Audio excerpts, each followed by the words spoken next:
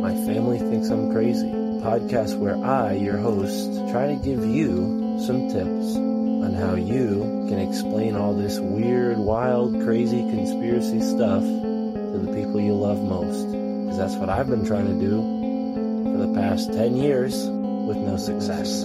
I've been telling everybody that our government is shady, but every time I do, my family thinks I'm crazy. The hollow earth, UFOs, aliens invading, fluoride in the water, they spray our skies daily. When I talk about these things, they think I'm crazy. There's no escaping anymore the evil that we're facing. Illuminati mind control, they're sacrificing babies. The end of days, but anyways, my family thinks I'm crazy. What, they don't want to listen to you? No, they don't want to listen. They don't want to hear it. They're just like, oh, here we go, Mark.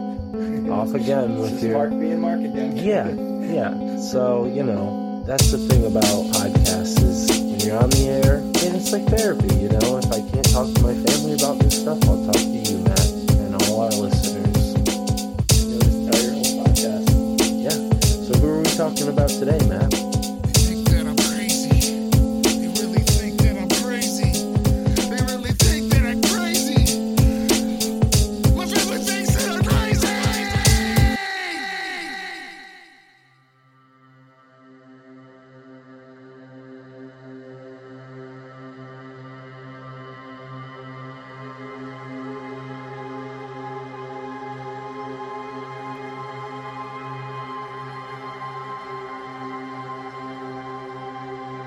So this Neanderthal predation theory, like us being preyed upon, is really only half of the picture.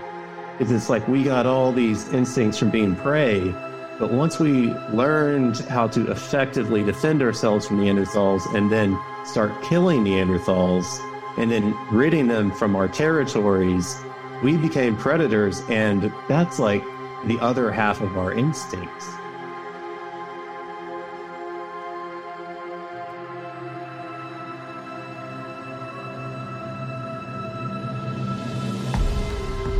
The missing link, a severed branch of our ancestral tree. For decades, great minds have sought to explain their convictions only to come short of proving their theories. Now enter an alternative. Could it be that we aren't missing an ancient ancestor, but instead an ancient adversary? Did the Neanderthal nearly hunt man to extinction, driving our primitive forebears to develop tools and weapons to survive, forever changing, shaping, and molding the trajectory of human civilization? Today we ponder these possibilities with Garrett Blackburn, the man behind the Hit Kit, our number one sponsor here on the show. He is an engineer, he is a creative mind, and he is also fascinated in the realm of Neanderthal predation theory, which we will be discussing today. I'm Mystic Mark. Thank you for tuning in to the My Family Thinks I'm Crazy podcast post episode 300. We're kicking ass and taking names. 10,000 downloads per episode, baby. Come on, let's double it. Let's make it to 20,000. I can't do it without you, my loving, adoring, amazing, I'm adoring you. I'm loving you. The audience. You guys are great. Okay? You don't have to adore me. You don't have to love me. All that matters is that you listen. But I love you. And that should be all that matters to you. Well, let's get on with the episode.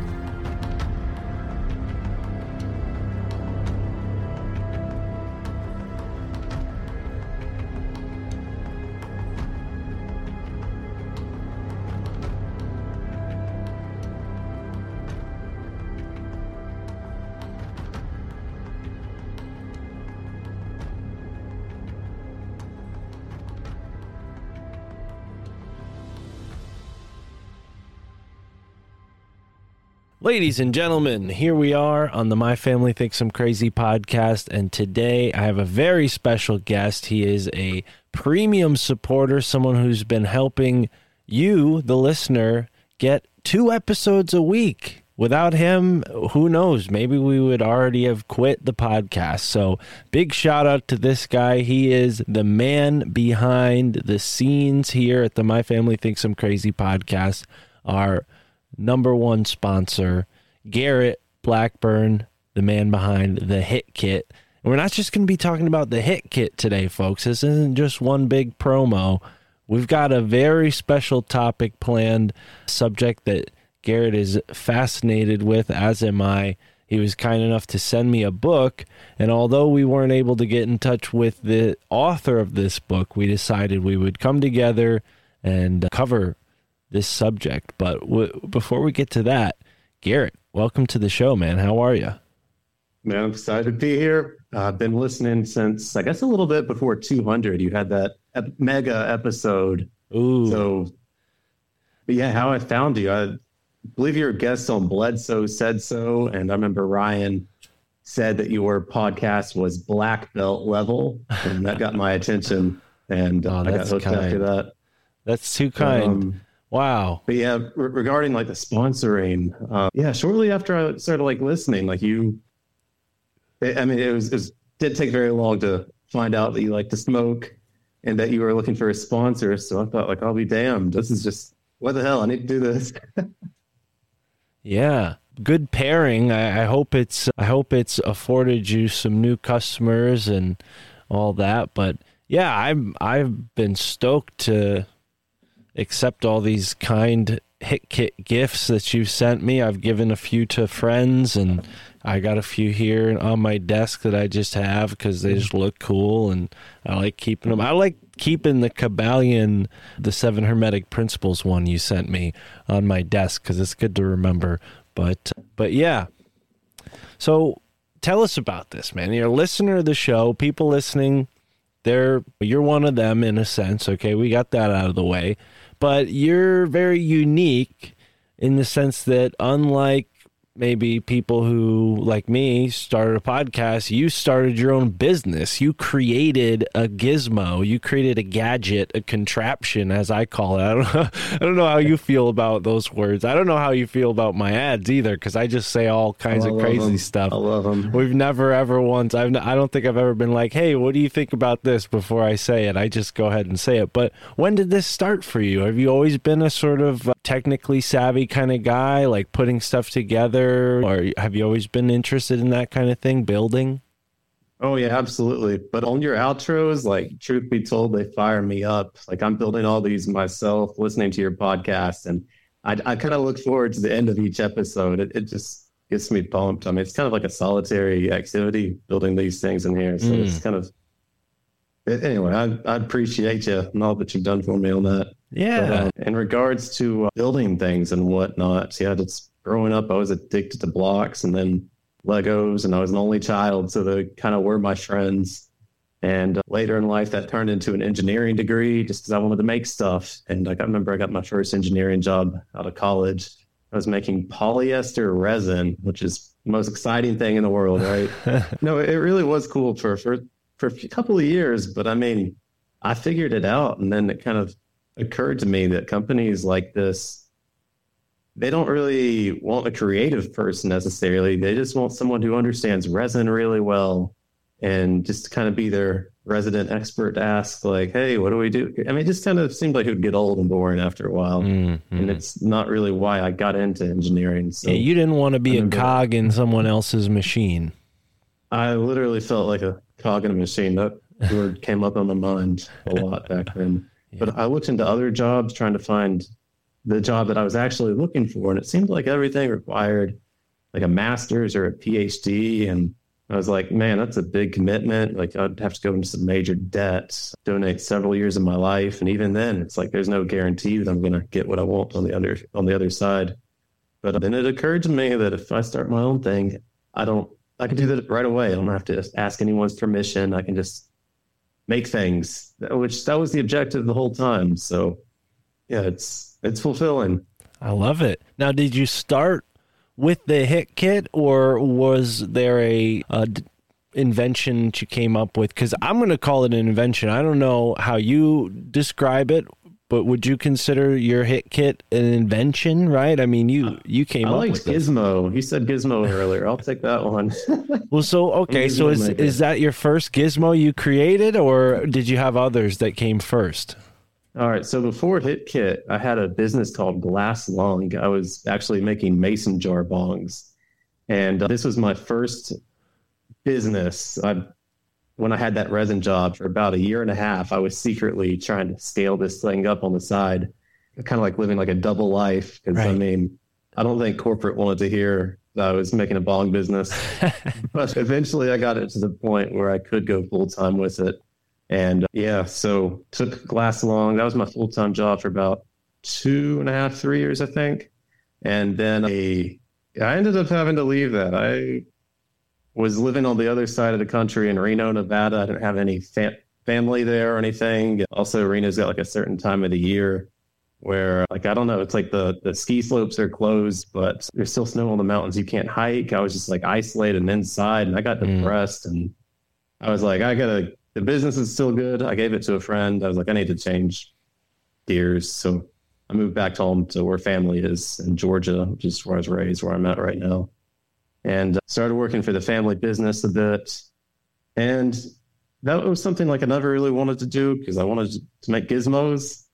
But I was like, I'm going to give it a shot. I was selling and repairing tow trucks. Good business and all, but I mean, it just didn't scratch that itch that I was looking to scratch. So I was like, maybe, I wonder if I still got it. And I guess that was kind of the depression. It's like after I left Glass Lung and gave it all away, I was like, do I still have it? Can I still create? Like, I felt like I lost like a core aspect of myself. Like, I guess kind of what I derived my self-worth from. So when I got back to Georgia, it was like, what can I make? What can I make? What can I make? And that's kind of how HitKit materialized. So it was really in that same realm of Glass Lung. It's just like a different line of cannabis products. So anyway, this is like try to it all. I got to do it. It's like gravity's just pulling me to make these things. Yeah. Well, and I get the sense that this is something that you're still actively working on. It's not something that you like. The Hit Kit, it's a successful product in the sense that it has an application, but you still have goals with the Hit Kit that have yet to be accomplished, right? The goal is just to make things. I just want to keep one-upping myself. And with every one of these hit kits, like, it's not enough for me to just make a box. I'm trying to build some kind of clever mechanism into it. That's the fun of it. That's why I like making things. It's fun to solve a puzzle, but there's also like a certain fun in creating a puzzle. Yeah. So I don't know if like hit kit's going to be what I do forever per se. Like, I just want to keep making stuff. Yeah. But I'm hoping that hit kit can kind of get this going, reach a certain level of financial stability where I can like really start to broaden into other things.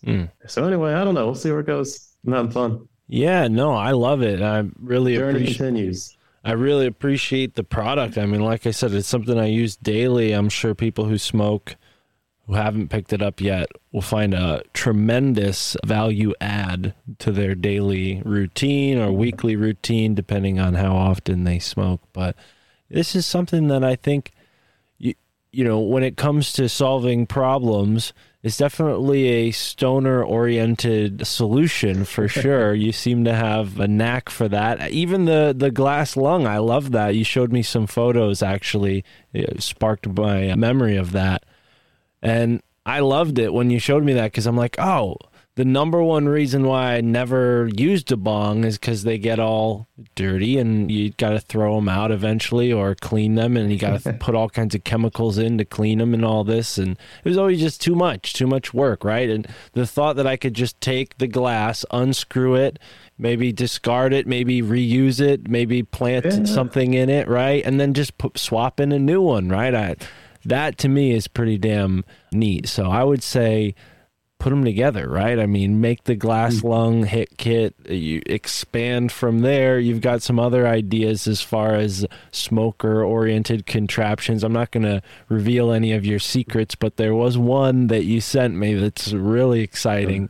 But yeah, when it comes to your inventing process, how limited are you by your materials? Like, is the hit kit sort of born out of the fact that, like, now you have the 3D printer and like the wood cutter and that sort of these tools? Like, I imagine Glass Lung was pretty simple, right? You're cutting tin, inserting, gluing, maybe. What what are your like material application? What's that process like? Like with the hit kit, obviously it's kind of wood and this 3D printed plastic.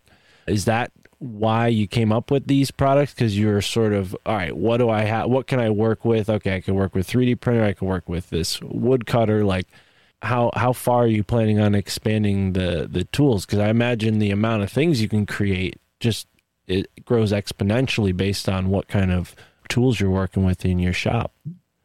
Yeah, absolutely. I guess tool limitations definitely steers design. Yeah, right now I've got my two 3D printers, which you might be able to see behind me. Yeah. I got my CNC laser over on the side. So, I mean, I don't really look at it as limitations so much. It's kind of sets the boundaries of where I can go, and then I can explore within them better. But yeah, I could see this thing as it grows. I'd love to get like a CNC lathe, CNC mill. There's like CNC wire benders. It'd be nice to get some more toys someday. But yeah, I've got some more stuff coming right now. I'm in the process of getting a couple of my designs injection molded, but I don't want to say too much about that right now. So I'm working on scaling up. That's awesome. Yeah, I'm glad to see it, man. And I hope that people support through the podcast with the promo code and you can keep upgrading. But yeah, there's so many like ideas I have in this realm. It's just hard to verbalize them without the engineering words. The exciting thing about this is like the Wild West. Like I remember when I was trying to decide like what major I wanted to go into, I started off like, someone told me like, oh, mechanical engineers, they work on cars. And I was thinking, well, that's boring. Everyone's figured out cars. I don't know. It's just, I feel like with cars, there's no more low hanging fruit. So it's like, you're not going to find any groundbreaking. It seems kind of like in some industries, I don't know, as if just already explored the world, so to speak. But when it comes to cannabis products, it's, I don't know, it's just kind of new ground. I feel like there's new things to make. No one's made like joint lighter holders. So, I mean, I've got all kinds of possibilities. Well, if that makes any sense. Yeah. And that's one of the things that I really loved about you reaching out to me is that I've always been the type of guy that like holds on to these little containers that they give you when you buy like pre-rolls or whatever. This is for like pre-roll tips, because I just like the wooden tips to roll my blunts with. But I've always hated the fact that these get like really kind of skunky after a while. And what I like about your wooden hit kit is that it kind of airs itself out after a while, and it doesn't keep that. I haven't had these for a very long time, but the wood smell overpowers that kind of funkiness, and you can kind of leave it open and let it air out. So that is one thing that you've definitely innovated. But what are some ideas floating around as far as like where you could innovate in the cannabis space even further? I mean, what else is there to do? I've got no idea. That's just inspiration strikes when it strikes. Right. Well, I guess that is a dumb question. For now. Yeah. Yeah, I guess that was a dumb question on my part, but I was trying to kind of lead into a segue about the evolution of something, and that would maybe be a neat segue to the Neanderthal thing, but not quite. So anyways, now that we're here, when you're listening to, or when you're crafting in your workshop, you're listening to tons of podcasts, right? Was the Neanderthal subject something that you heard on a podcast and that kind of sparked your interest? Was it like an audiobook you found? How did you first get in touch with this whole subject? Because I hadn't heard of it until you brought it up with me.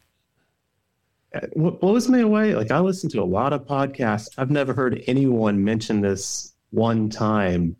Like honestly, like I'm a bit of an introvert. Like being on a podcast isn't something I like normally I would seek out to do, but I just want to inject this topic into the conspiracy paradigm because it belongs. Yeah. People are overlooking this, and this theory, this book we're going to be discussing. I'm trying to talk without giving any spoilers right now for what's to come.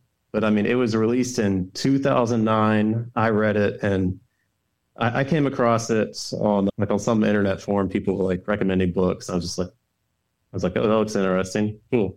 bought it, and what I found, I think it's Graham Hancock tier. And I mean, that's a pretty big claim, but this affects everything. I mean, not just like it's got some potentially very large implications. Like it, oh man, we'll find out soon. We'll be getting into this.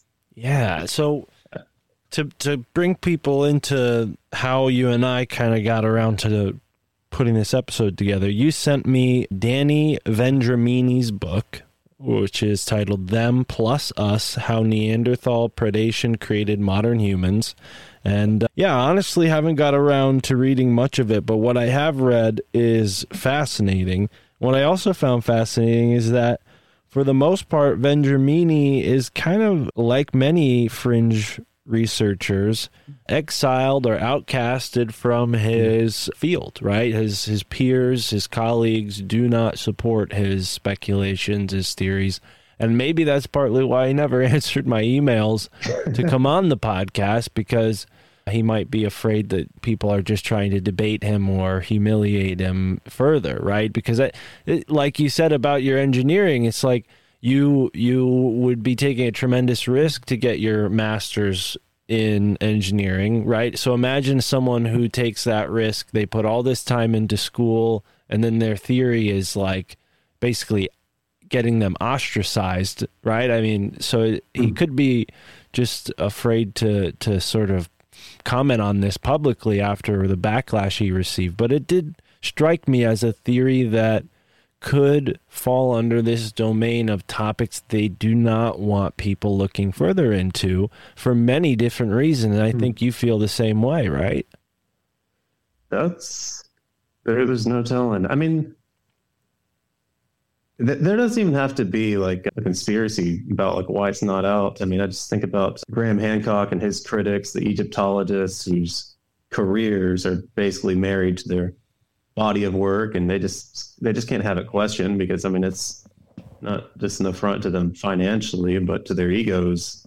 So I mean, anytime you introduce something as big as this Neanderthal predation theory topic, I mean, it's just something like this isn't going to be accepted quickly. I think yeah, definitely. So now let's get into it a little bit. So the theory is that Neanderthals have existed concurrently with humans from a very early point in our history.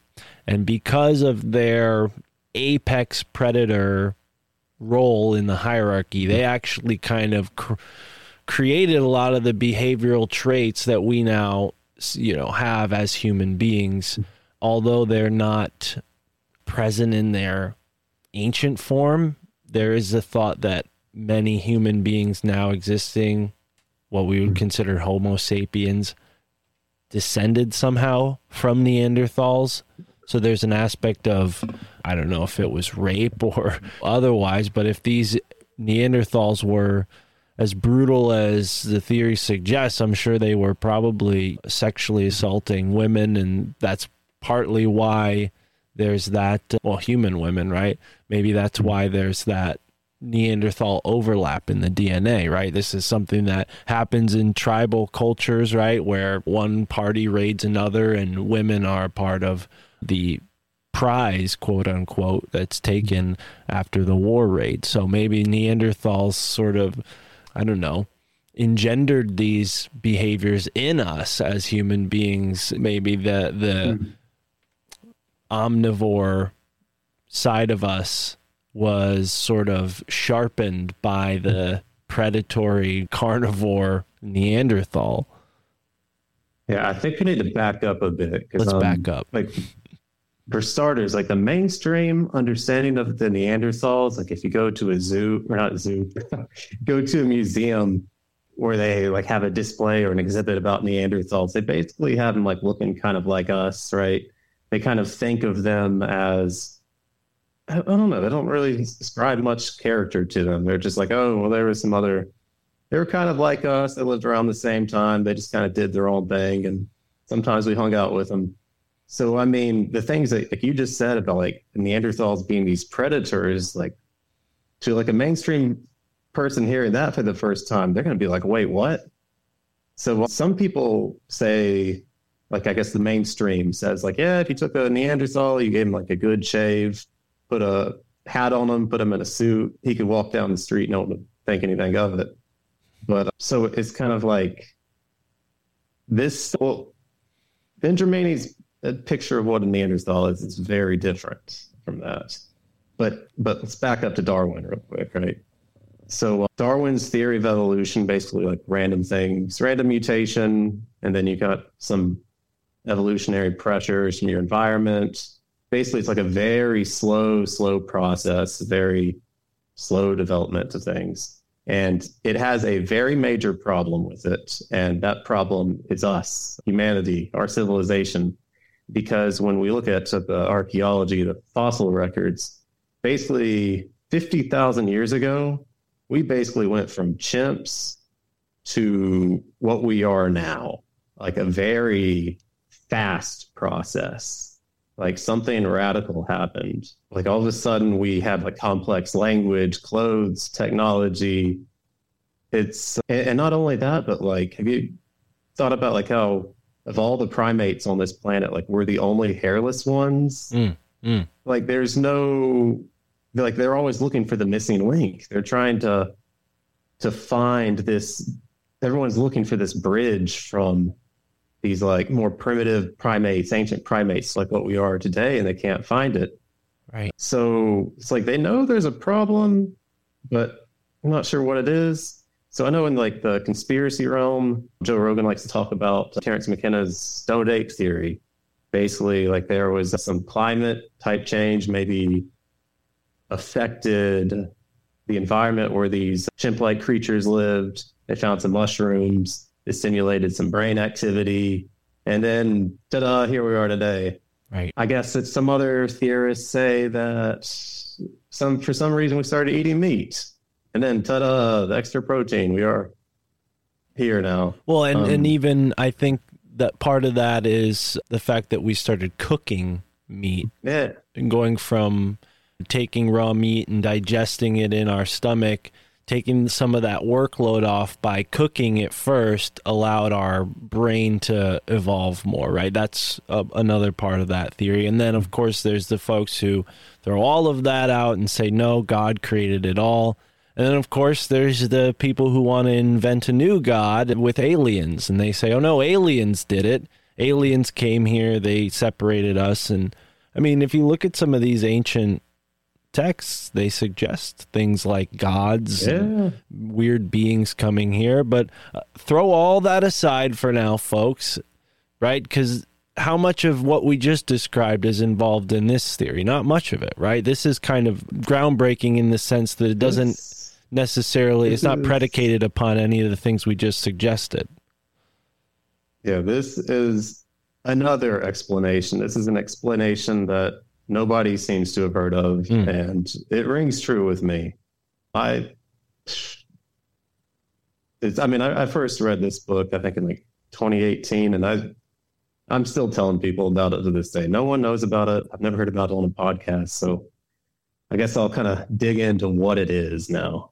So please. This is an explanation as to how 50,000 years ago, we suddenly went from basically like a chimp-like creature into what we are today. And so here's basically how the story goes. So I guess there was a group of early hominids around Africa, somewhere around there.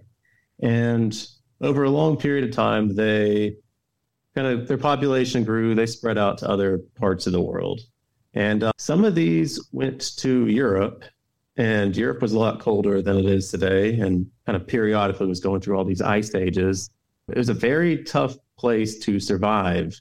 So these hominids that went there, they had to adapt to their environment. They had to adapt to the cold and find a way to survive these European winters.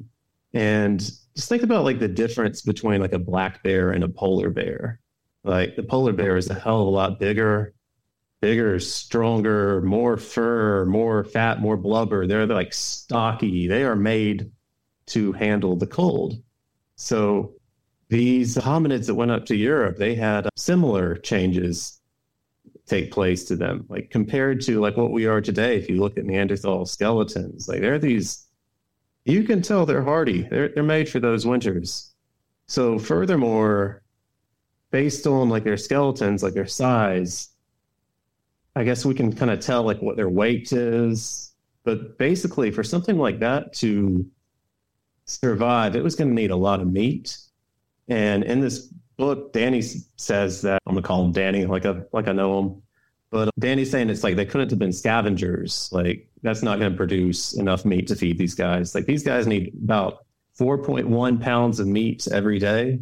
And think about like how many cheeseburgers that is. I mean, you're not going to just find that scavenging.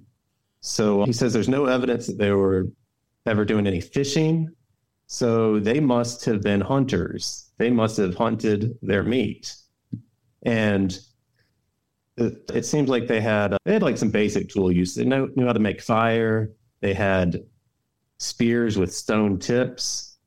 So they're just like up there in Europe trying to hunt deer. This was like a time of like woolly mammoth, woolly rhinoceros. I mean, there was saber-toothed tigers. Like there's some big game up there. And so they had to be big too to hunt these things.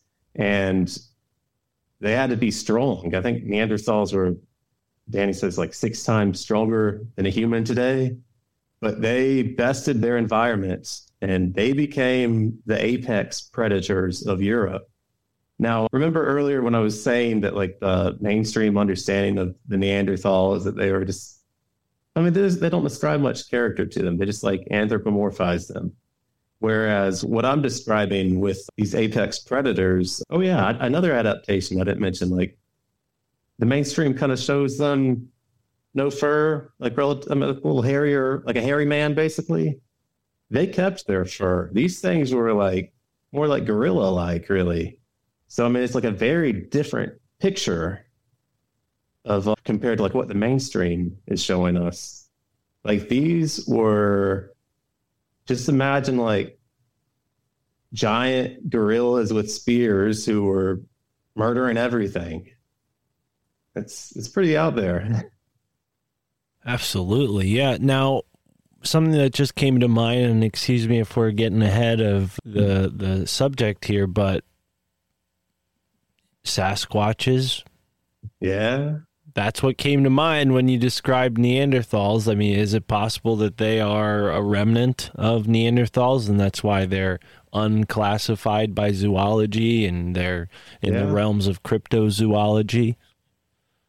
Yeah, I think that's a possibility. Danny thinks we killed them all. It's possible that if not Neanderthal, then maybe some other hominids similar to the Neanderthal. I mean, who knows? Now, I definitely think something. I got something for Dr. Narco Longo also. Oh, shoot. Save that towards the end. Don't forget that because we will share that with him. I'm going to be doing a show with him soon. But now, I did get ahead of you because you just said Danny Vendramini, the author of the book we're discussing, Them Plus Us, or Them and Us, he says that all the Neanderthals were killed by human beings. So that's obviously fast forwarding on the timeline quite a bit. So how did we go from them being apex predators dominating Europe during this sort of global ice period, right? Because we're right now, according to some researchers, in a mini ice age.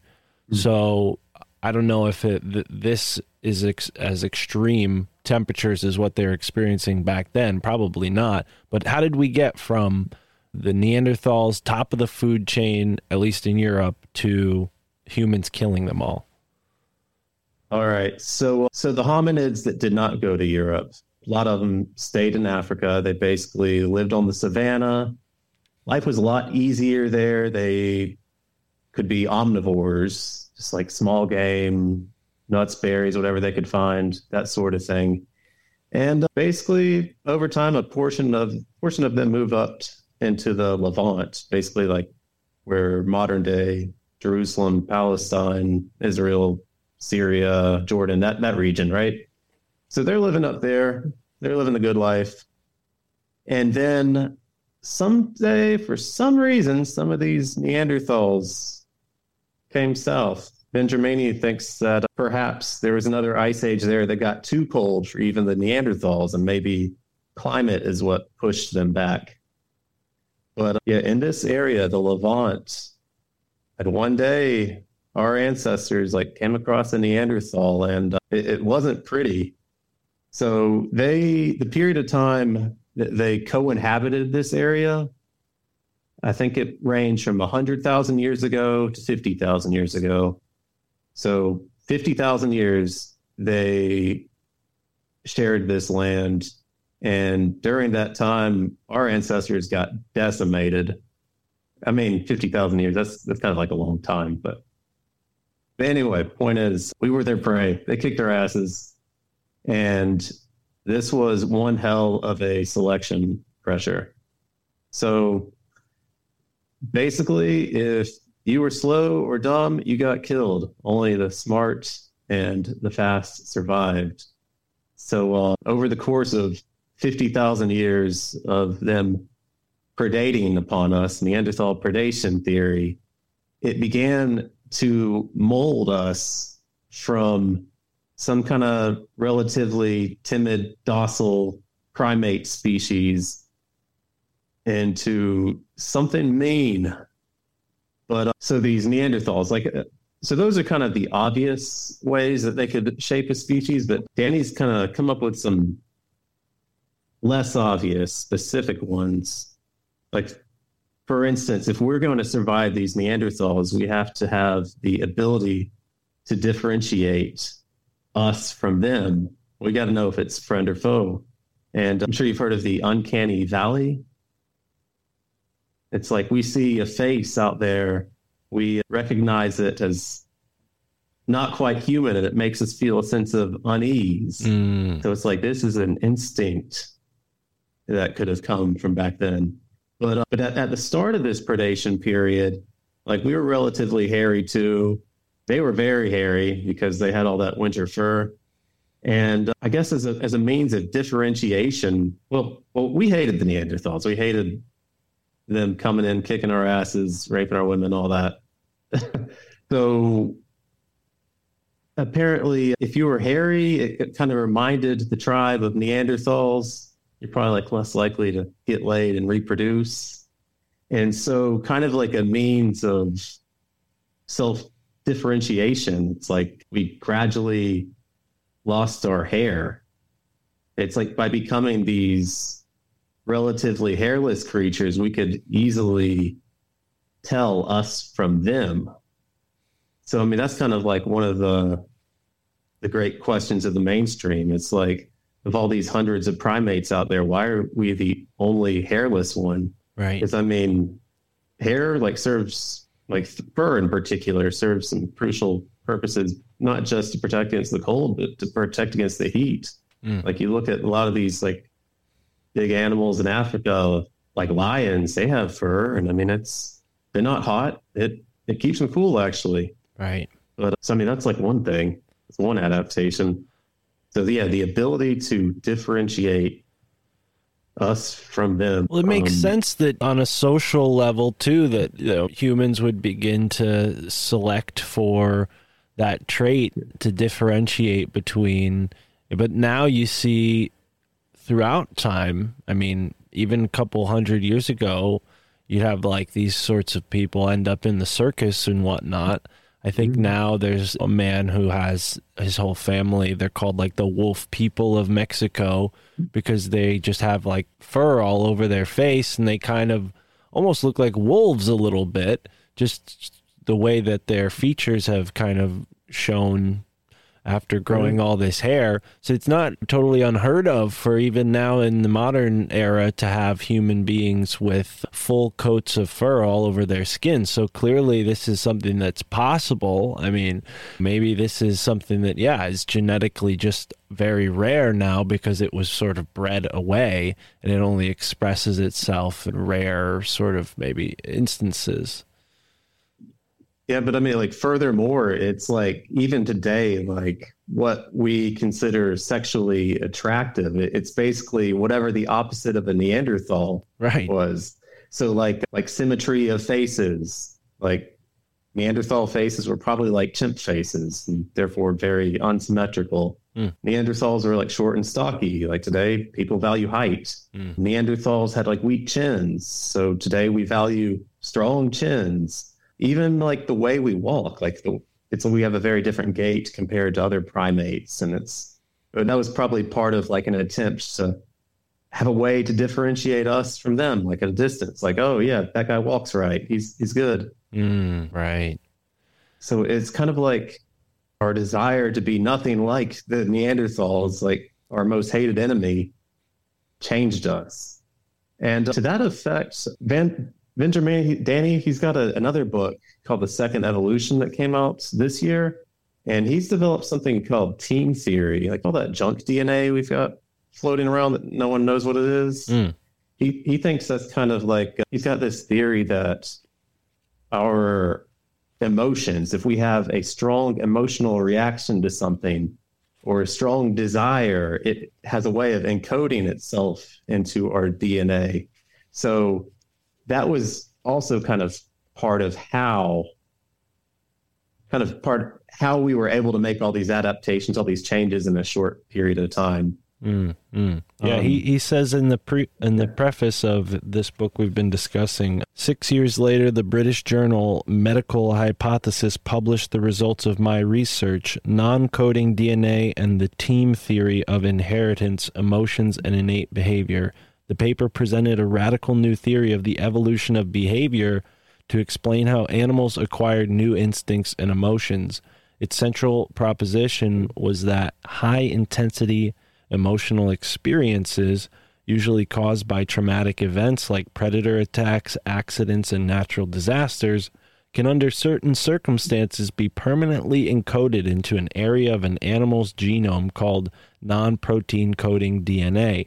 This is the part that is usually dismissed as junk DNA.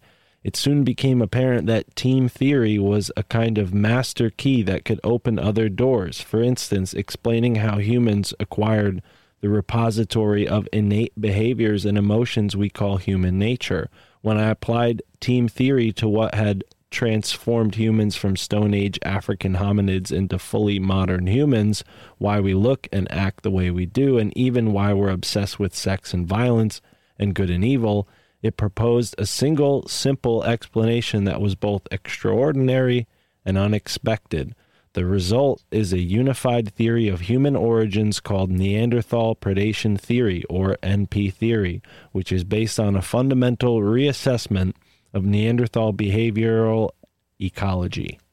So there's something that I was reminded of when you said that, and kind of explains Teem theory in a brief way. But yeah, it's fascinating to consider sex and violence and also this sort of moral good and evil, this like, it seems innate, but maybe that's a result of this very ancient history that we have, and this sort of like flash photography. Our DNA captures these moments as they occurred to us, and then you can see it in smaller animals where their DNA is sort of, although separated by physical space, sharing information with one another to the point where animals show these genetic evolutions on such a small time scale, like over 3-4 generations of a species. You can see certain behavioral traits evolving based on the actions of one or two members of that species. And to think about humans as maybe a more complex animal, it only makes sense that we would follow similar sort of protocols on a genetic level. So yeah, this is something that I wonder if they're kind of manipulating to this day with these mass trauma rituals that we talk about so much in the conspiracy theory realm. Even today, not today, but this week, we have the whole nation focused on these billionaires blowing up in a submarine next to the Titanic, where 100 years ago, a bunch of billionaires died. So it's like, what are they doing to us when they snapshot fear or doom or demise into our cerebellum and into our DNA, right? Man, I had not thought of that. And if there is a reason for a cover up, that's it. I mean, it might be kind of controversial if we were to learn that they are intentionally altering our DNA through traumatic events. I mean, it's possible. Well, and to what effect we couldn't know, but I wonder, maybe this is the X-Men comic books I've been reading coming through to me, but in the X-Men comic books, Apocalypse, he's a villain, his whole fascination is to inflict as much pain and trauma on mutants so that they keep evolving to be like these supreme beings, right? He's this villain, and that's kind of what's neat about the X-Men is they don't really come up with this stuff out of thin air. They're kind of trying to, pretty transparently in a lot of cases, relate to the actual world around them. And I wonder if some of these super villains are like the conspiracy theory villains that we talk about just through the pages of a comic book. It definitely seems like that could be the case, where we have these elites who feel like they're entitled to evolve us to the next stage of humanity, and they'll do whatever it takes to take us there, right? Maybe if that even means sacrificing thousands of us in these world wars or in medical experiments or so on and so forth. I mean, the past 200-300 years of history certainly has a record of traumatic events, right? So we don't have to look very far to find a whole huge list of those. Yeah, I do think that there are some at the top who basically view themselves as gardeners of humanity, and I guess the use of team theory is just like a tool they have that I hadn't really considered.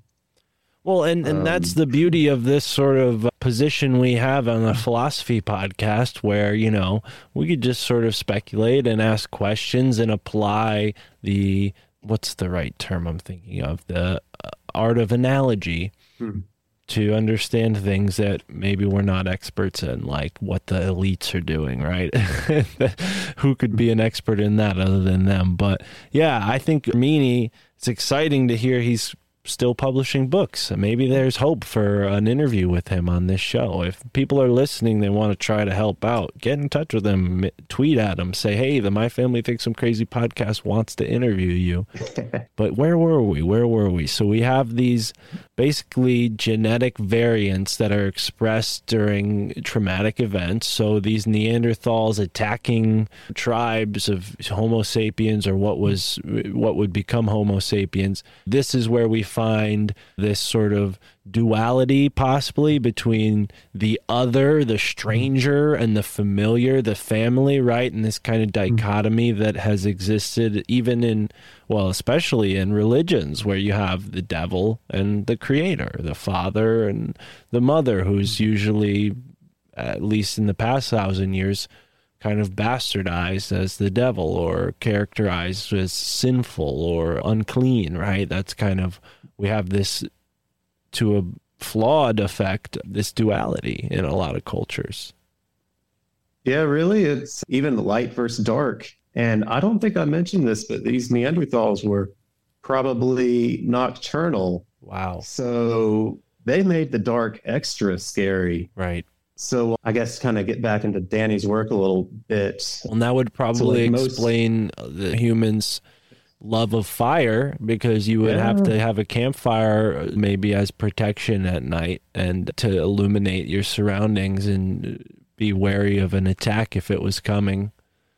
Well, the Neanderthals knew how to use fire too, so that would protect against a lot of threats, but not them. Wow. So most terrestrial. As to why we think they were probably nocturnal that's the case of most terrestrial land predators. Like all the big cats, they hunt at night. Yeah, everything really. And then when you look at Neanderthal skulls, like their eye sockets are massive. Which why would they need that if they didn't have big eyes? So big eyes, night vision. Another thing most of these land predators have is like a very keen sense of smell. Because if you're hunting at night, sense carries further. It's just a typical adaptation for that sort of land predator. So they probably had it too. Oh yeah, they had a big nasal cavity. So we've got some evidence there as well. But yeah, Neanderthals, they'd come in the middle of the night. For 50,000 years, they made night just the scariest thing. And to get back to what you're saying, that was probably had some like religious implications down the road. Even when we forgot about Neanderthals, like we still had this ancestral memory of fear of the dark. Danny even says like children, like we're born with like an instinctual fear of the dark, fear of monsters. And maybe Neanderthals had something to do with that. Like they scared us so bad, they made such an emotional impact. Well, that we still have memory of these emotional impacts. If you look at all of our mythology, I mean, for the most part, all of our monsters are anthropomorphic. Yeah. They're not quadrupedal with claws and snarling jaws. If we were only being hunted by lions and saber-toothed tigers and things like that, you would imagine maybe our mythologies would reflect that a little bit more. But you see things like ogres and goblins and trolls and vampires. I mean, you name it, most of them are anthropomorphic, bipedal, especially when you look at like horror movies and things like that, right? Mm-hmm. It's like you very rarely see like a Cujo where it's like a killer dog or a killer shark like Jaws, right? I mean, those are their own kind of field. But yeah, I hear what you're saying with this sort of fear of the dark, the fear of the other, fear of the unfamiliar. Yeah, basically we have these ancestral memories of these giant, scary-looking things attacking us at night, and like to this day, like for like the horror genre, for the monsters, it's like we might not remember the Neanderthals, but we know what scares us. Something so hunting, like right? Like being chased down by something, right? Yeah, for sure, definitely. So I feel like I've been cutting you off a bit, and I know you prepared a lot, so if you want to keep going on track, go for it. But I do have a question that might take us down a tangent. So you decide. Do you want to keep presenting? I'll save my question, or? Man, this is a big topic. There are a million different ways we could go. There's no right way. Let's see. Well, let's see. What was your question? Let's go with that. Well, so when we look at the junk DNA as of now, do we have other examples, other evidences of, because we named some traits, but he does mention in that quote I read, sex and violence also being a part of this. Where do those come into play? How does sex change due to this like relationship with the adversarial Neanderthals? All right. So I guess like on the physical level, we've got some big physical sexual differences between us and other primates. I mean, for one, bigger penises, right? Right? Yeah. So I guess our penises hang like, off. They don't like retract into the body like pretty much every other animal, right? I mean, if you look at... Yeah, they're massive.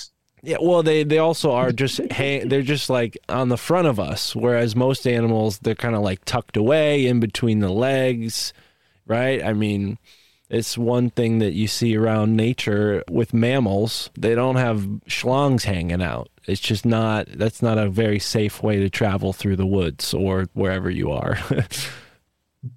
Yeah, it's a very cocky adaptation to have. Something right. Say like, hey, we got one up on these predators. Like they might be killing us, but at least we got bigger dicks. Huh. So I think Danny mentioned something about that. I think he put it a little differently than I did. Yeah. Well, I don't know how many predators are jealous of that. Maybe Neanderthals would be because they have their little tiny chimp penises. Now, on the female side of things, like there's some crazy things, like how like women's periods can like sync up. Right. Have you ever wondered like why that is? So during the 50,000 years that Neanderthals were preying upon us, if a woman were to go into heat, it would put out like a lot of pheromones, a lot of smell. These horny Neanderthals would come in and be a threat to the whole tribe. So it's better to sync up and just get it all done together as a tribe at once for a couple of days than to have it kind of want somebody else going off every other day.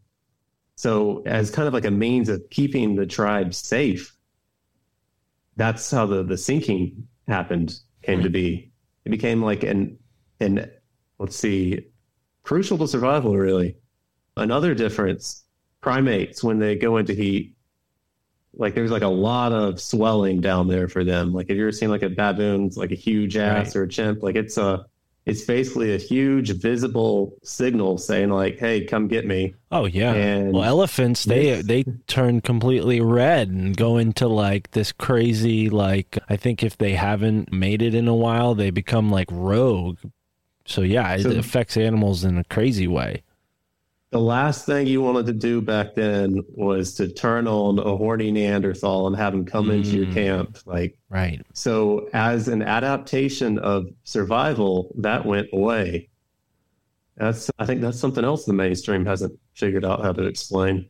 Yeah. Huh. But furthermore, to kind of get to romance and whatnot, which you touched on earlier, was basically when it became no longer so obvious when the fertility window was. Basically, if you wanted to keep your population going, you just had to have sex all the time. So you had to have, because like basically like chimps, like if they don't see the signs, they don't have like love in their sex. Like they see the visual cues. They're like, yeah, it's time. Right. Like we're going instinctual. in. But romance might have happened as a means of just kind of keeping things going. That way it didn't really matter if you didn't have the visual cues. Same thing with boobs also. Like basically primates, they don't have them until they get pregnant, right? So let's say a chimp sees another chimp with boobs, and he's going to be like, oh, she's obviously not in the fertile window. She's getting ready to have some kids. I'm not interested. This is a turnoff. So for us to like evolve boobs or women, it acted as a turnoff to the Neanderthals. Wow. And I think we recognize this and we're like, oh yeah, these ones, the Neanderthals don't come in here to kill us trying to get them. So we need more of this. Right. And so that might even explain why we like boobs today. Huh. It's this interest hasn't gone away. Wow. So, I mean, this Neanderthal theory really affects everything. It's like a new lens. I mean, you can look at like a religion, you can look at like our media, horror movies, monsters, whatnot. Obviously, the theory of evolution, archaeology, ancient history. I mean, it's like a very far-reaching subject. It gets into every bit of why we are what we are. So King Kong is inaccurate because King Kong wouldn't have liked that voluptuous blonde chick, and he would have seen her big big tits and thought, "Oh, I shouldn't kidnap her." Yeah, it probably was not King Kong's type.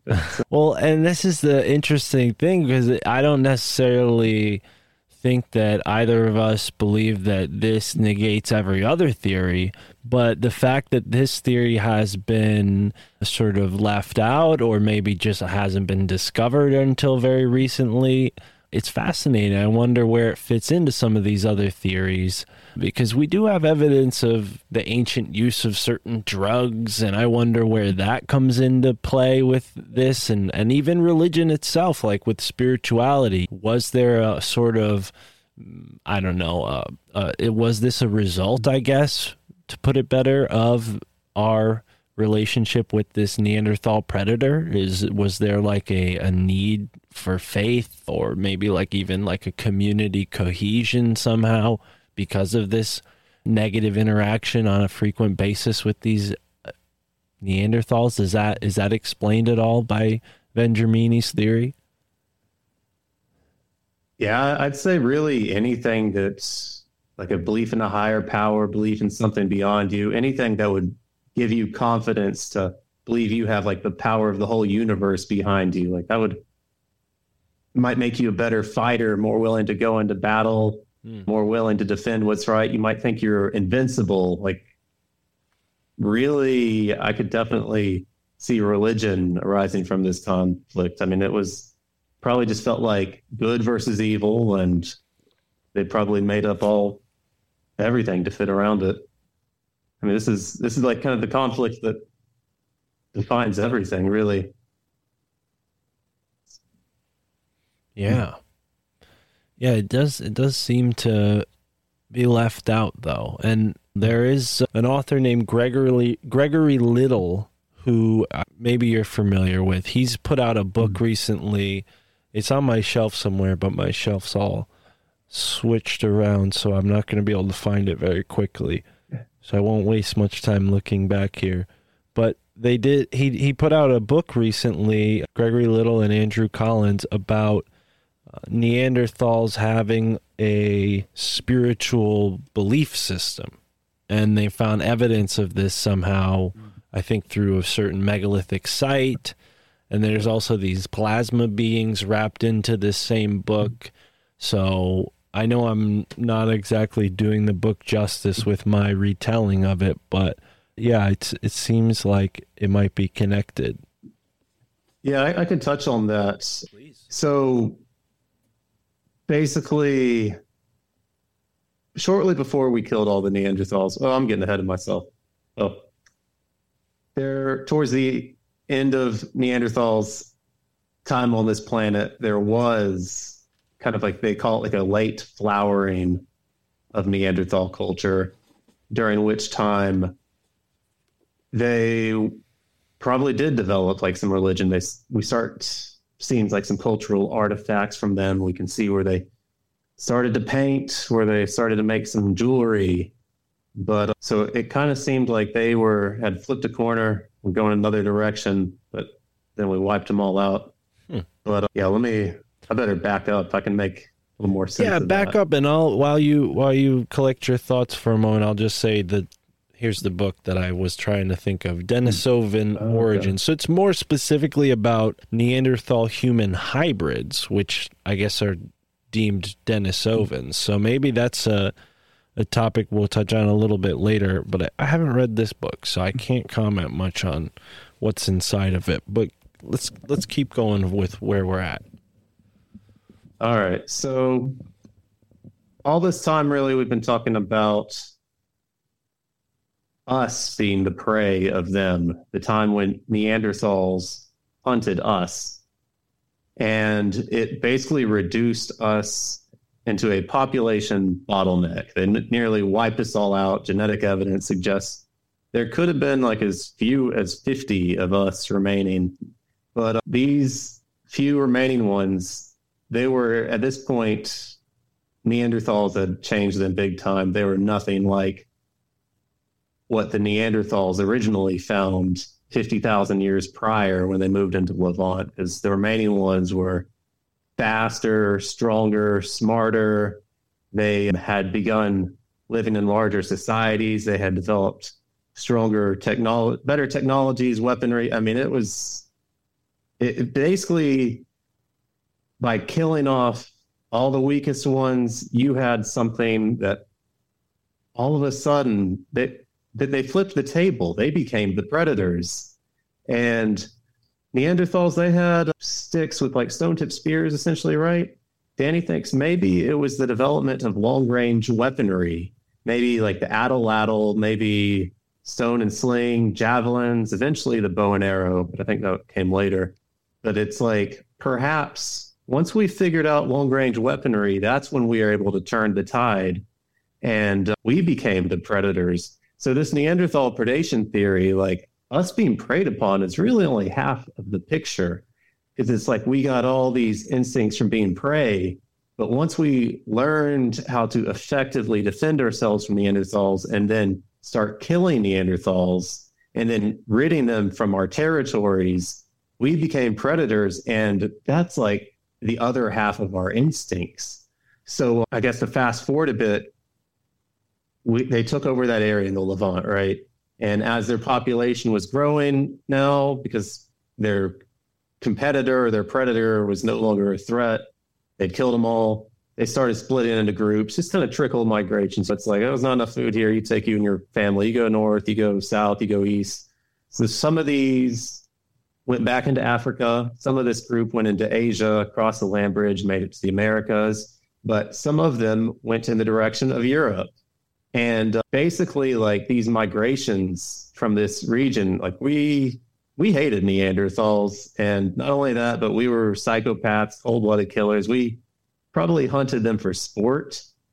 And not only Neanderthals, but anything that looks like a Neanderthal. So there's other hominid species roaming the planet at this time, simple tool users like Homo erectus. We probably killed them too, just because they didn't look like us. Like anything that didn't look like us was them. But regarding the Neanderthals in Europe, we start taking over their land. We start pushing them further and further westward. And how earlier it's like Neanderthal predation upon us had forced us to become a more complex species. Now our predation upon them was making them a more complex species. And this is what explains the late flowering of Neanderthal culture. This is probably when and why they started developing religion and art and whatnot. But it's like it was too little, too late. And we were out to kill them. We were out for revenge. And I think the youngest Neanderthal fossil found was at Gibraltar. So it's like really we chased them all the way into Spain to that little corner. And there's like a cave there. And maybe that was like the last one. So it's kind of like the timing of Neanderthal culture and how it developed. It kind of acts like an affirmation to like the rest of the theory. It's like, it kind of seems like in order to take some sort of primate and make it into an intelligent, complex species, it needs a predator. And that's how we developed, and that's what happened to them too. And you certainly see that relationship now beyond interspecies. Now that we're the primary species of hominid on the planet, now it's gone to intertribal and then international, inter country, right? These country wars and nations, even races of people fighting each other, depending on what time period you're looking at. But yeah, it definitely seems like we adopted this warlike nature out of circumstance. It wasn't something that has been with us innately, because there are these complex aspects to human nature that reflect things that aren't warlike, right? So it is this kind of complicated story, but I see where Neanderthal predation theory kind of answers a lot of these what are thought of as missing link mysteries, these missing link questions that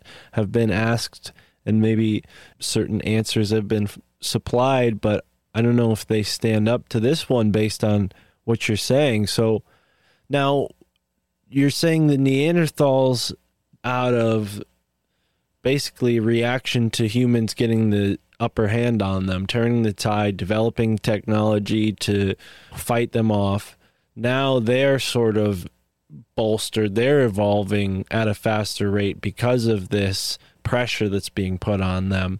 Is this where possibly the Denisovans come, where now maybe these certain Neanderthals in this whatever isolated region that the Denisovans were, I think it was near Göbekli Tepe, which is in Turkey. So maybe they, for whatever reason, decided that their evolution or their edge, instead of fighting, would be, let's just fuck them. Let's just breed with them, right? And that's where the Denisovan angle comes in, where this is like a human or Homo sapien Neanderthal hybrid, right? Something like that. I don't know if Homo sapien is the right term either, because that would be what we are now. We're talking about much into the further into the past than before. I think Homo sapien technically can be named. Okay, so this kind of reminds me of something interesting, because you know how some people alive today, they're like, oh yeah, I've got some Neanderthal DNA. Right. And basically what Danny says about the genetic evidence is that basically like once we got to the point of us hating Neanderthals, like we never would like willingly reproduce with them, right? So, and if any baby was born that was like half Neanderthal, we would have hated it so bad we would have killed it, right? So all the Neanderthal DNA we have in us probably came from those early years of predation before we like were basically once we started to really broaden that distinction of like, this is what we look like, that's what they look like, we don't want to look anything like them. All the Neanderthal DNA that got into us came from those early days. But after that, though, it's like we're not having any part of it. But you said the Denisovans were like half Neanderthal, half human. Honestly, I don't know that much about them. I thought the Denisovans were like in Asia. But I guess based on what you're telling me, Turkey's Asia. Yeah. And also, they don't find any hybrid skeletons anywhere except for that like Levant area. Like they don't find any hybrids in Europe, which is where the Neanderthals were for the most part. So, I mean, I guess it makes sense that the Denisovans would have kind of come from that area in the early days and maybe split off. I don't know. I'd have to look more into that. Yeah, I just checked to see if maybe they referenced Danny's work in this book, and they don't. It's not in the bibliography, at least. But yeah, this says that 40,000 years ago, Denisovian Neanderthal and Denisovian human hybrids greatly accelerated the flowering of human civilization. They explore the mental capabilities of these hominids. But yeah, there's definitely overlap. And I mean, this is an area of research that I think has only been explored very recently because of the technology that allows people to sort of date things, carbon date things, and look that far back into the past. And I'm sure these skeletons have sort of genetic variations or morphological variations, rather, that differentiate them. But it is fascinating to think when it comes to all these quote-unquote giant skeletons that the Smithsonian took and threw away.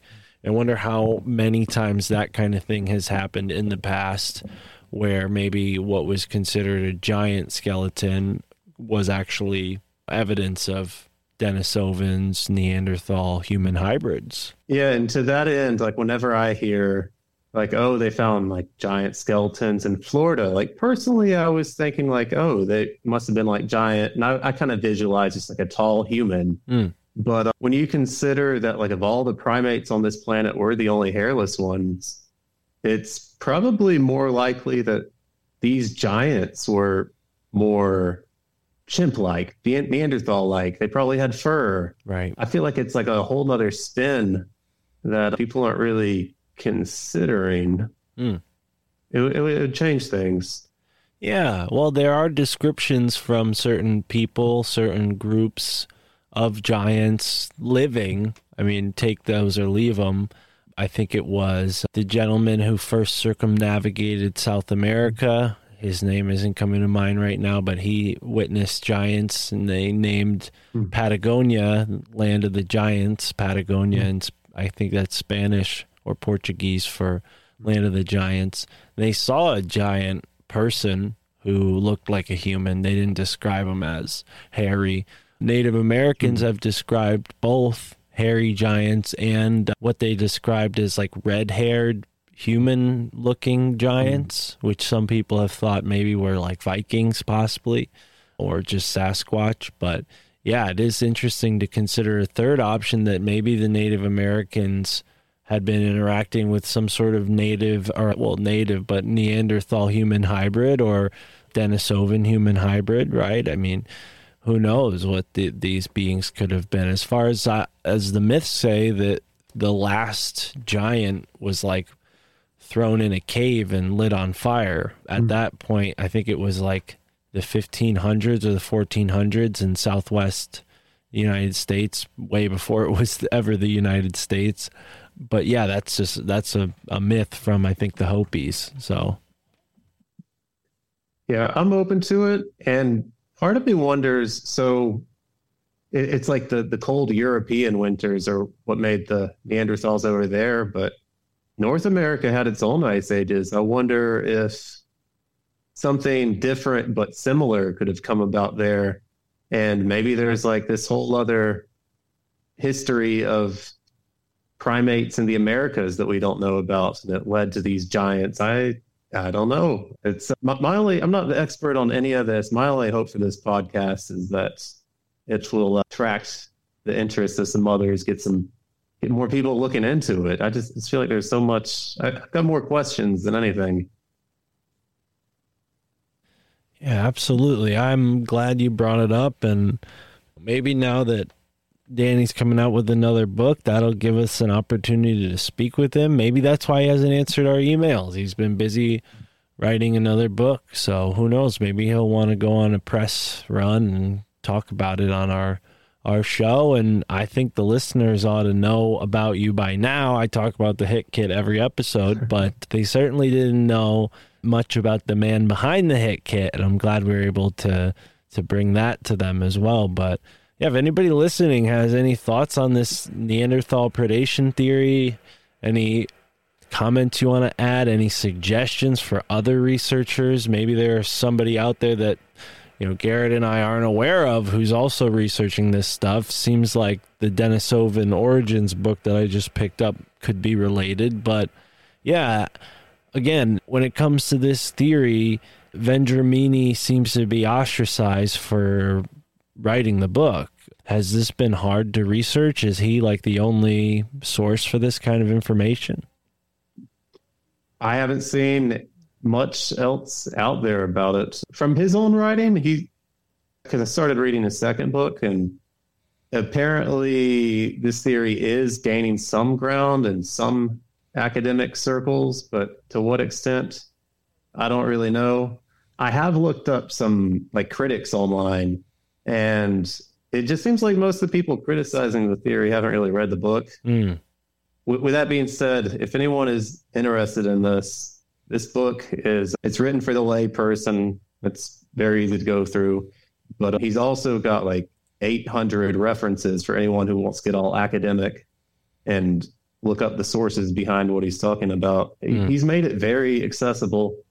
I would have loved for more people to know about this and start digging. Figure out if he's right, figure out if he's wrong. I just know it's fascinating. Yeah, and I'm going to link the book in the description of this episode so people can go and pick it up. Certain it's available on Amazon because that's how you sent it to me, right? So thank you, Garrett, by the way, if I didn't already say that. But yeah, this is something that, you know, a lot of people may not realize, but very recently, I think the name of the being is Floriensis, something Floriensis, and that's the Latinized name of this being. Only within the past 50 years discovered a humanoid creature that existed on these islands somewhere a long time ago. They found the skeleton. So even recently we've discovered that humans are not the only living beings like us. There may be other primates, maybe Sasquatch, maybe Neanderthal, who knows? But I think this is an area that deserves to be discussed more in this forum, in these open-minded kind of podcasts. A lot of times people kind of dismiss anything evolution because they're in favor of creation.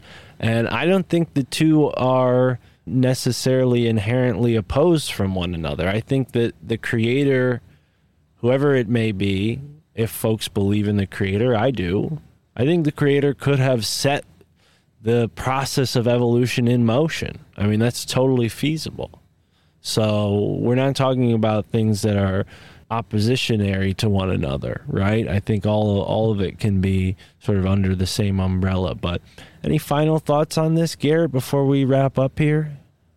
Man, I'm just excited to be here, and time has flown by. I wish we could have gotten Danny Vendramini to present all this. I think we have a better chance now than we did before because we'll put this episode out. We'll put the title of his book in the episode, and maybe it'll get back to him. Even the listeners listening, hey, folks, you want to hear us interview this guy? Please send him a message. I'm sure he has a way of getting in touch with him. I've tried. Maybe there's another way that I haven't found, but go for it. Let's see what we can do here. We got a big audience now, so I think we can make it happen. Hopefully we'll get him. You said he just put out, you're already reading his second book, so it's already out, right? It's already out. It is called The Second Evolution. I think it came out last year. Okay. But it just dives into team theory exclusively. He goes deep on it. Well, there goes everything I said, but all right, interesting. I wonder what is stopping him from answering the emails then. Maybe the title of the marketing, show. Maybe he doesn't understand technology. Yeah. I don't know. Huh. He had his email available to find, so all right. Well, we'll try our best, and like I said, listeners, help us out. Try to get in touch with him. Tell him we're talking about him. We want to interview him. And yeah, maybe we'll find some more info. Maybe there's other people talking about it. But obviously, Garrett is the man behind the Hit Kit. So support him. Give him some more cash so he can afford to do more research in this realm. And maybe join us on the show again to go further. Support his inventions. He's always coming up with new contraptions, gizmos, as we like to call them. He's got a couple on the way that I won't talk about, but I've seen them and look really cool. So yeah, if you don't already have a Hit Kit, boom, get one. There's one right here. That's right. The lighter is boom right in there, and you can hide whatever you want. Pencils, joints, blunts, whatever you want right in there. Boom. The lighter. I love it. Got a bunch of different styles. Enough about the Hit Kit. Garrett, you're the man. Thank you, brother, for doing this. Thank you for being here on the show. Anything you want to promote, I do all the time for you. hitkit.com, or I'm sorry, the Hit Kit on Instagram or hitkit.us. Am I missing anything? I just want to plug the My Family Thinks I'm Crazy podcast. They're already tell listening. Your friends, tell your mom, tell your dad. Tell everyone. Awesome. But yeah, they're already listening. They already know that. Well, they should plug this show. They should tell their family about it. It'll either make them appear crazier or maybe help them realize they're not as crazy as they thought. So great suggestion. And as for me, we're going to wrap this one up. And thank you for listening. Immerse yourself in the moment wherever you are in the now. All right, and that is our episode with Garrett Blackburn, the man behind the Hit Kit. We talked about the Hit Kit at the beginning of the episode, and you've heard me talk about the Hit Kit at the end of every episode for the past several dozens of episodes.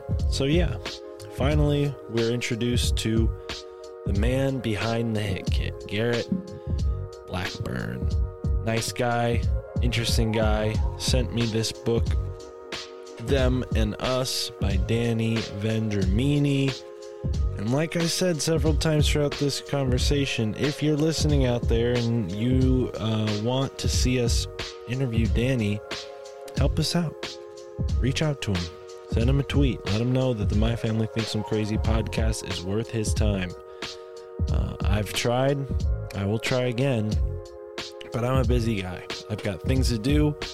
And if you want to see me dedicate as much time as possible to this podcast, you know what you need to do. You know what I'm going to say. Sign up on the Patreon right now. Sign up today. Sign up on the Substack if you prefer Substack.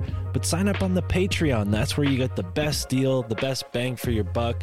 If you're a video head, then you might like Rockfin or YouTube. Guess what? We now have YouTube members, so you can become a YouTube member and you get premium content, bonus videos that are not available for the free audience. They're available for bonus supporters only. Some really fantastic interviews are there, so go and sign up today. And depending on how many YouTube members I get, I may or may not start a live stream, a weekly live stream. It's been difficult because I don't have all the equipment to quite pull it off, but we'll get there. We'll get there eventually with a better internet connection. and maybe 200 patrons. Right now we're sailing above 150. If we can make it to 200 by August, that would make all my wet dreams come true. So please, folks, please help me help you create amazing experiences as you do whatever you do, listening to this podcast while I do what I do best, talking to people about fringe, the strange, the weird, and asking the questions that no one else does. So if you like my style, you like this podcast, stop what you're doing right now, sign up on Patreon, support the show, and get access to all of our bonus content. We got stickers, we got merch, we got hit kits, we got all kinds of stuff. We even got a new sponsor on the way, top secret sponsor. You'll find out very soon, so stay tuned. And thanks for being here, folks. Thanks for listening to this episode with Garrett, obviously the man behind the hit kit. You can use the promo code CRAZY to support him and get yourself a hit kit, the number one way to get lit. And that's the perfect way to end this episode with Garrett Blackburn, my friend, our number one sponsor on the podcast, and hopefully soon to be your friend when you buy a hit kit using the promo code CRAZY. Thanks, folks. Now, I'll see you next time. Arrivederci, and immerse yourself in the moment wherever you are in the now.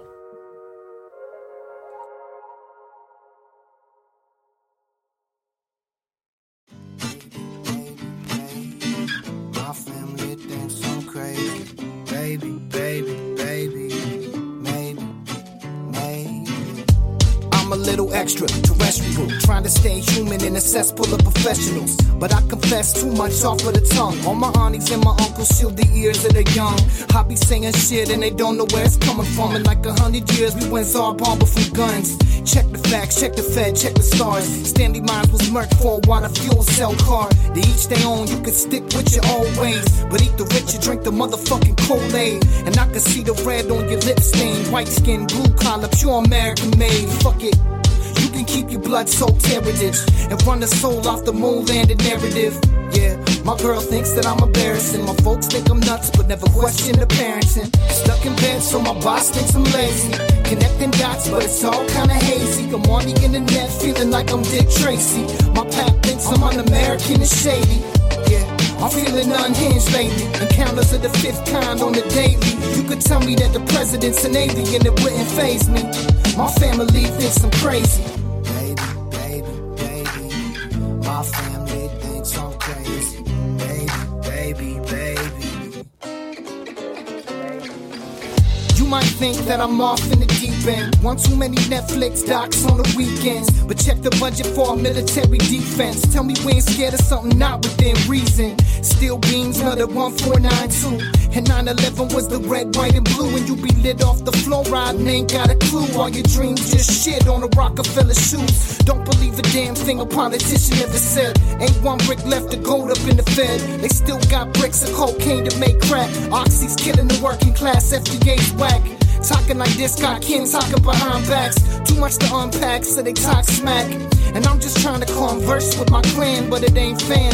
So I'm here setting up camp. Stuck in bed, so my boss thinks I'm lazy. Connecting dots, but it's all kinda hazy. I'm on the internet, feeling like I'm Dick Tracy. My pack thinks I'm un-American and shady. Yeah, I'm feeling unhinged lately. Encounters of the fifth kind on the daily. You could tell me that the president's an alien, it wouldn't faze me. My family thinks I'm crazy. Baby. My family thinks I'm crazy. Maybe. Just maybe. Stuck in bed, so my boss thinks I'm lazy.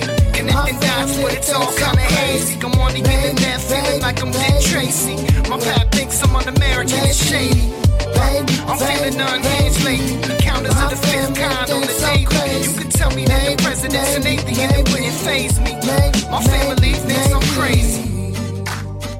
Yeah, I think one thing I've learned is you can't rule anything out. So, maybe I am.